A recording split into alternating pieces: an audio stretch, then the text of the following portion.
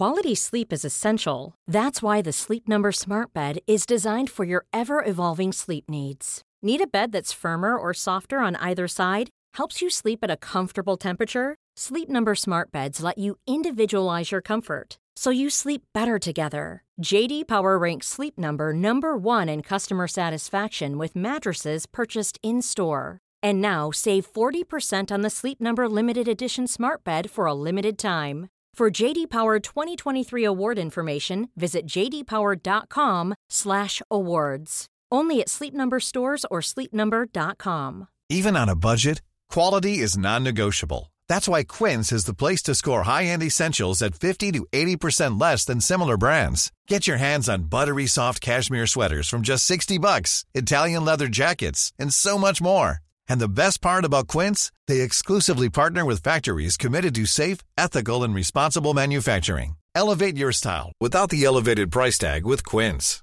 Go to quince.com/upgrade for free shipping and 365-day returns.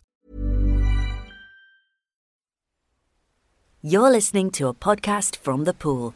If you enjoy this episode, we'd love it if you could rate, review, and subscribe. Thank you. Hi, I'm Viv Groskop, your pool agony aunt. I'm here to tackle your emotional issues and dispense the tough love that your friends are too polite to give. Today's Dear Viv is one of our new bumper monthly specials in which we take a look back into the archives to see what they have to say on various themes. Today's topic is Christmas. Our first question this week. Dear Viv, why the hell do I put myself under the pressure of organising a family Christmas when I get so stressed doing it? I come from a big family, and across the year we take it in turns to host family dinners.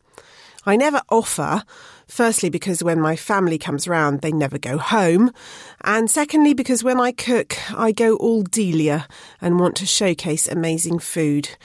Then there's all the clean-up afterwards. Ultimately, it costs me hundreds of pounds and leaves me stressed. What's the solution? Dear reluctant Delia, I don't know. Why the hell do you put yourself under the pressure of organising a family Christmas when you get so stressed doing it? I can feel the heartache and the frustration oozing out of your question, not to mention the bang your head against the wall madness of your own self-defeating behaviour. But I get what you're saying because we've all done it. Moaned and groaned about having to have people round for dinner and then cooked a 7-course cordon bleu extravaganza worthy of Heston Blumenthal's Christmas special just to prove that we're worth it or something. Seriously, what are we trying to prove? You know what I'm going to say here. Boundaries, boundaries, boundaries. You need to set some, and not just for others, for yourself. First, the question of whether to host it in the first place. I say this, and I say it clearly. If you do not want to do it, do not do it.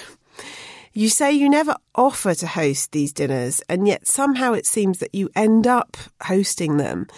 And no wonder everyone invites themselves round to yours. You massively over-cater, and then they never have to leave. If I was your sibling, I'd be inviting myself round every night. It's time to reclaim the sanity. If you don't want to do it, don't do it. I can't say this often enough. You don't even have to find an excuse. Just say, and please practice saying this, I'm not doing it. End of. If you feel you can't go this far, then practice your excuses. I'm not up to it at the moment. I have too much on at work.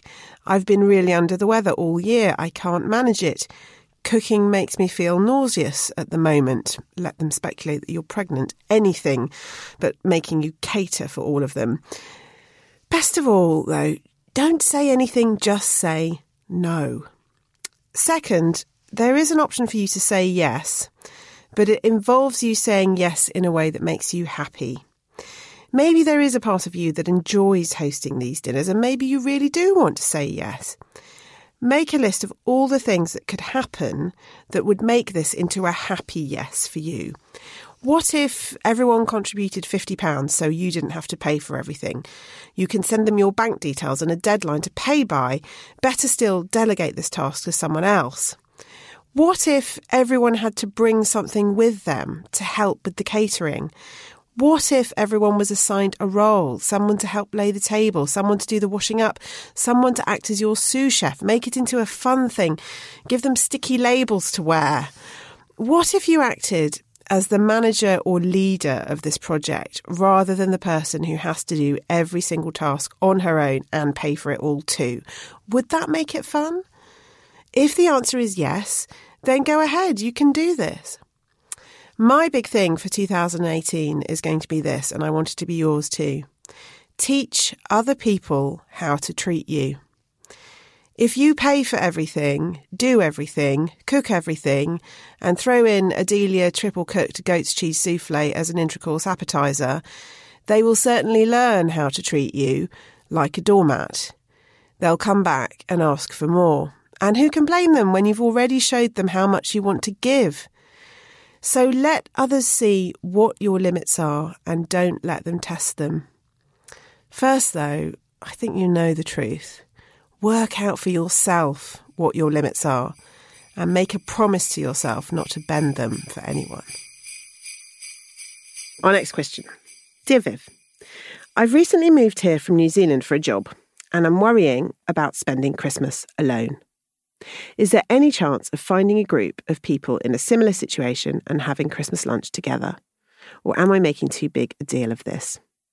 I'm not too religious, but we've always spent Christmas as a family, and this will be my first time being away from them over Christmas. What do people usually do in this situation?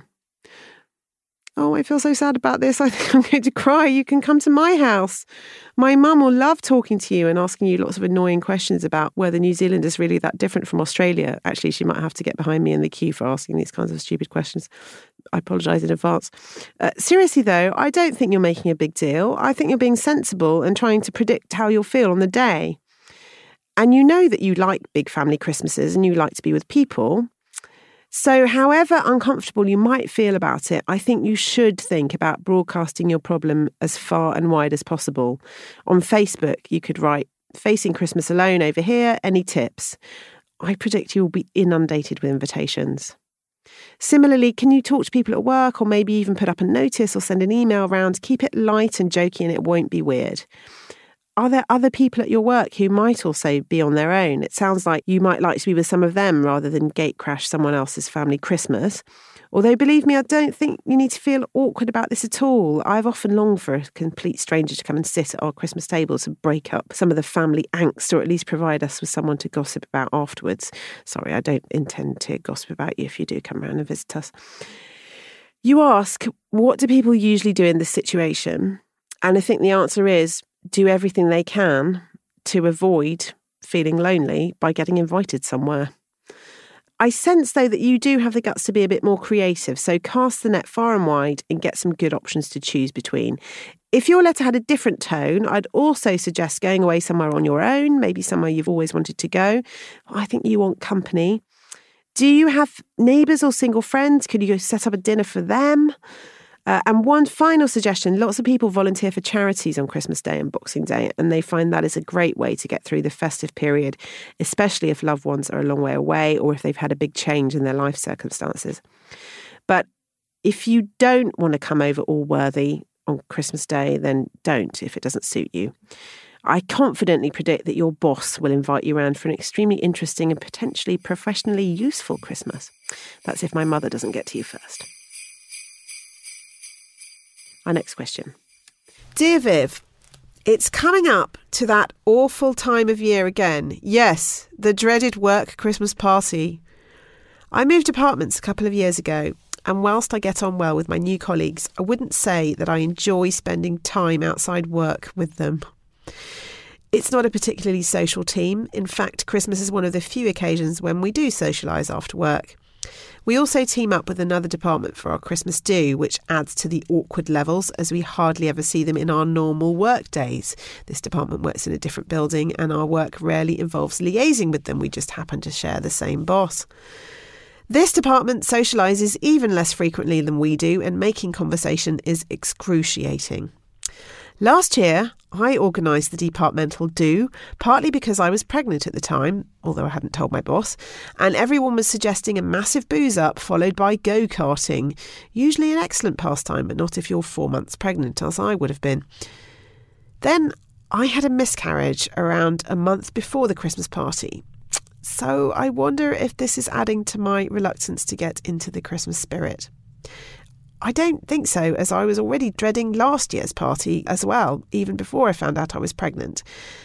There's been no luck on that front either, by the way, this year. 2016 has been an all-round shitty year, if I'm quite honest.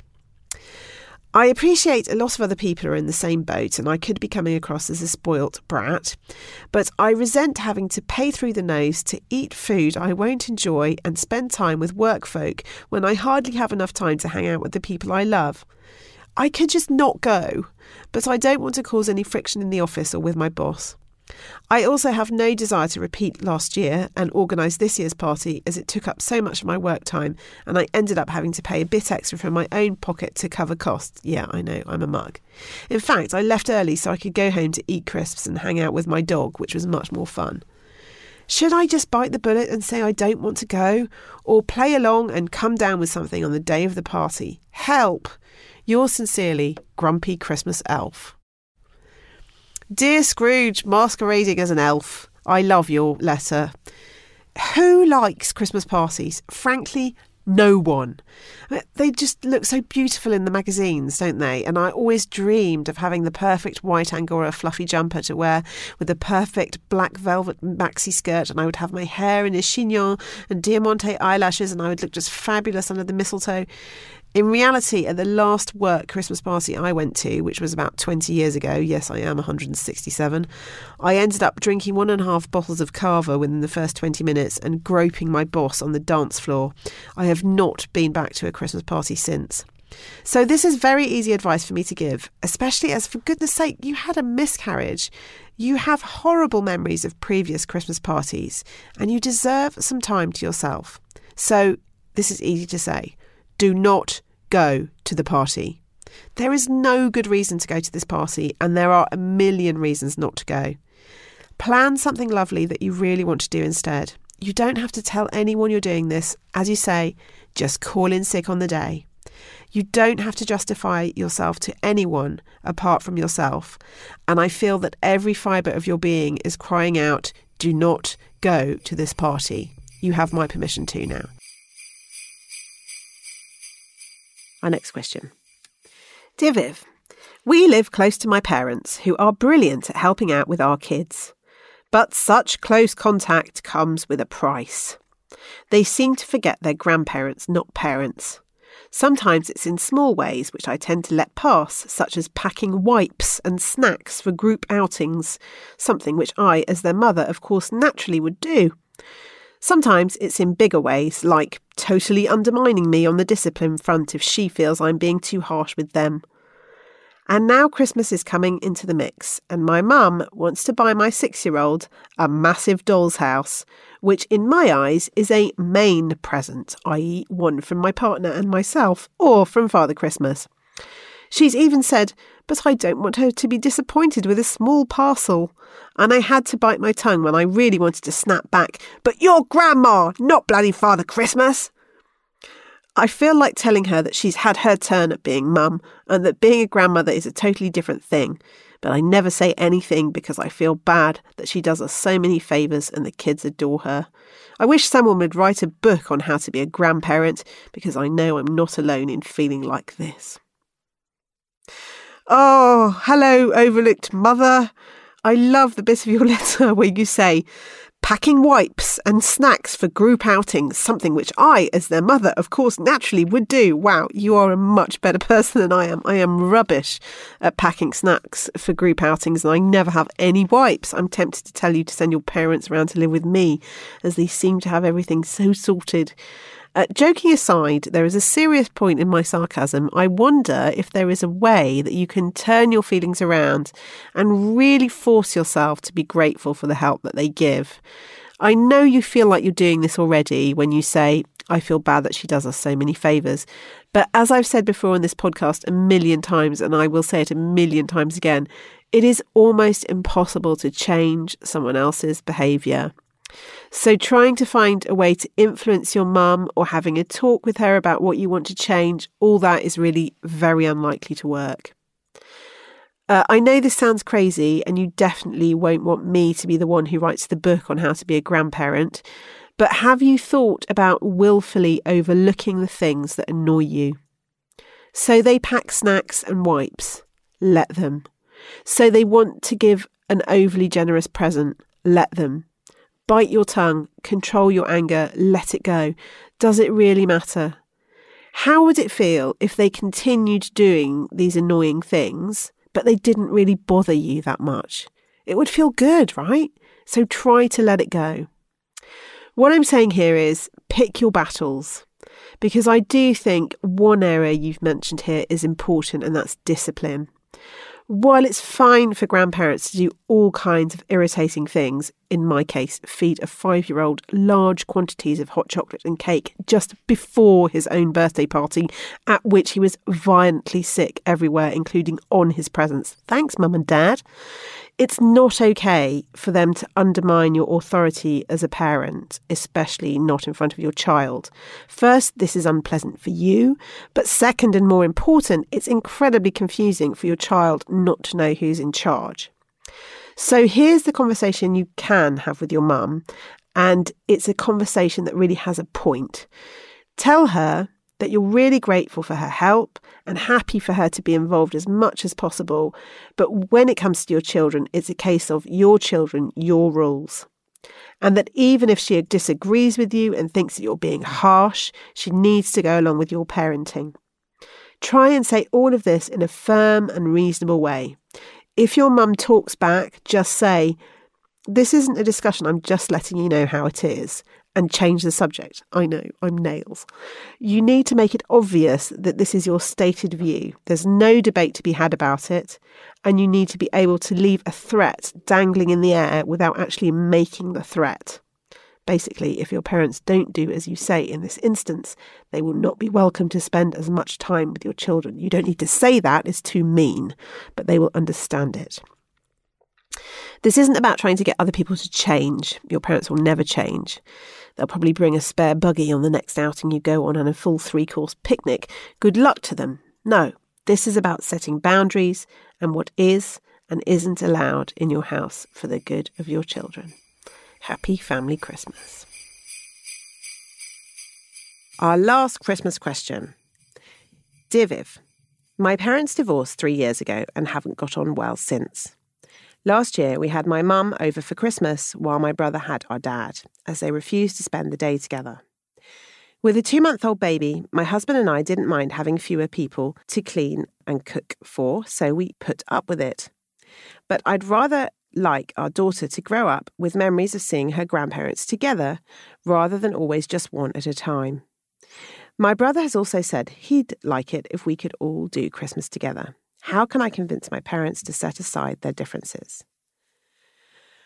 Well, they are your parents, so you will know better than I how realistic this Christmas wish really is.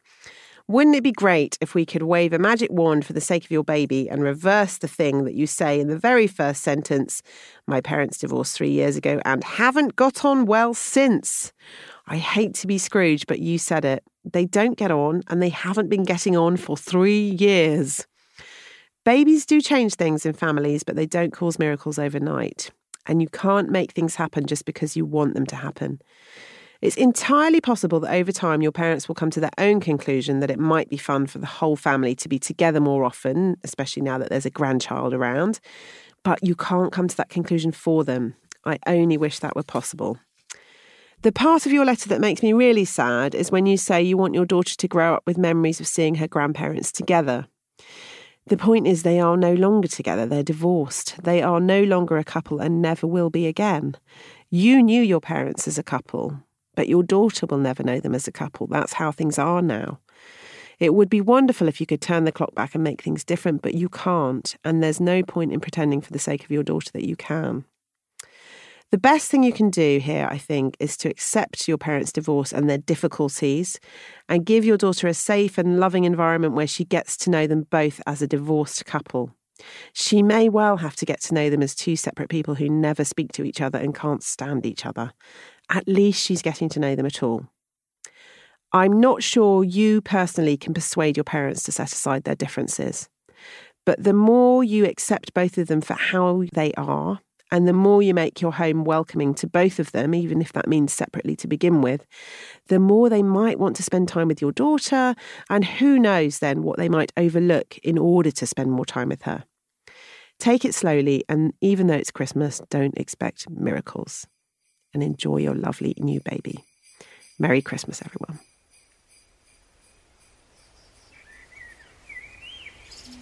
That's all for today. If you have a problem you'd like to submit, please send your email to dearviv@thepoolltd.com or tweet us at thepooluk. Thanks for listening. Join us again soon. And sign in to thepool.com, where you can get more content specifically made by us for women like you. We hope we see you there. Even when we're on a budget, we still deserve nice things. Quince is a place to scoop up stunning high-end goods for 50 to 80% less than similar brands. They have buttery soft cashmere sweaters starting at $50, luxurious Italian leather bags, and so much more. Plus, Quince only works with factories that use safe, ethical, and responsible manufacturing. Get the high-end goods you'll love without the high price tag with Quince. Go to quince.com/style for free shipping and 365-day returns. Imagine the softest sheets you've ever felt. Now imagine them getting even softer over time. That's what you'll feel with Boll & Branch's organic cotton sheets. In a recent customer survey, 96% replied that Boll & Branch sheets get softer with every wash. Start getting your best night's sleep in these sheets that get softer and softer for years to come. Try their sheets with a 30-night guarantee. Plus, get 15% off your first order at bollandbranch.com. Code BUTTERY. Exclusions apply. See site for details.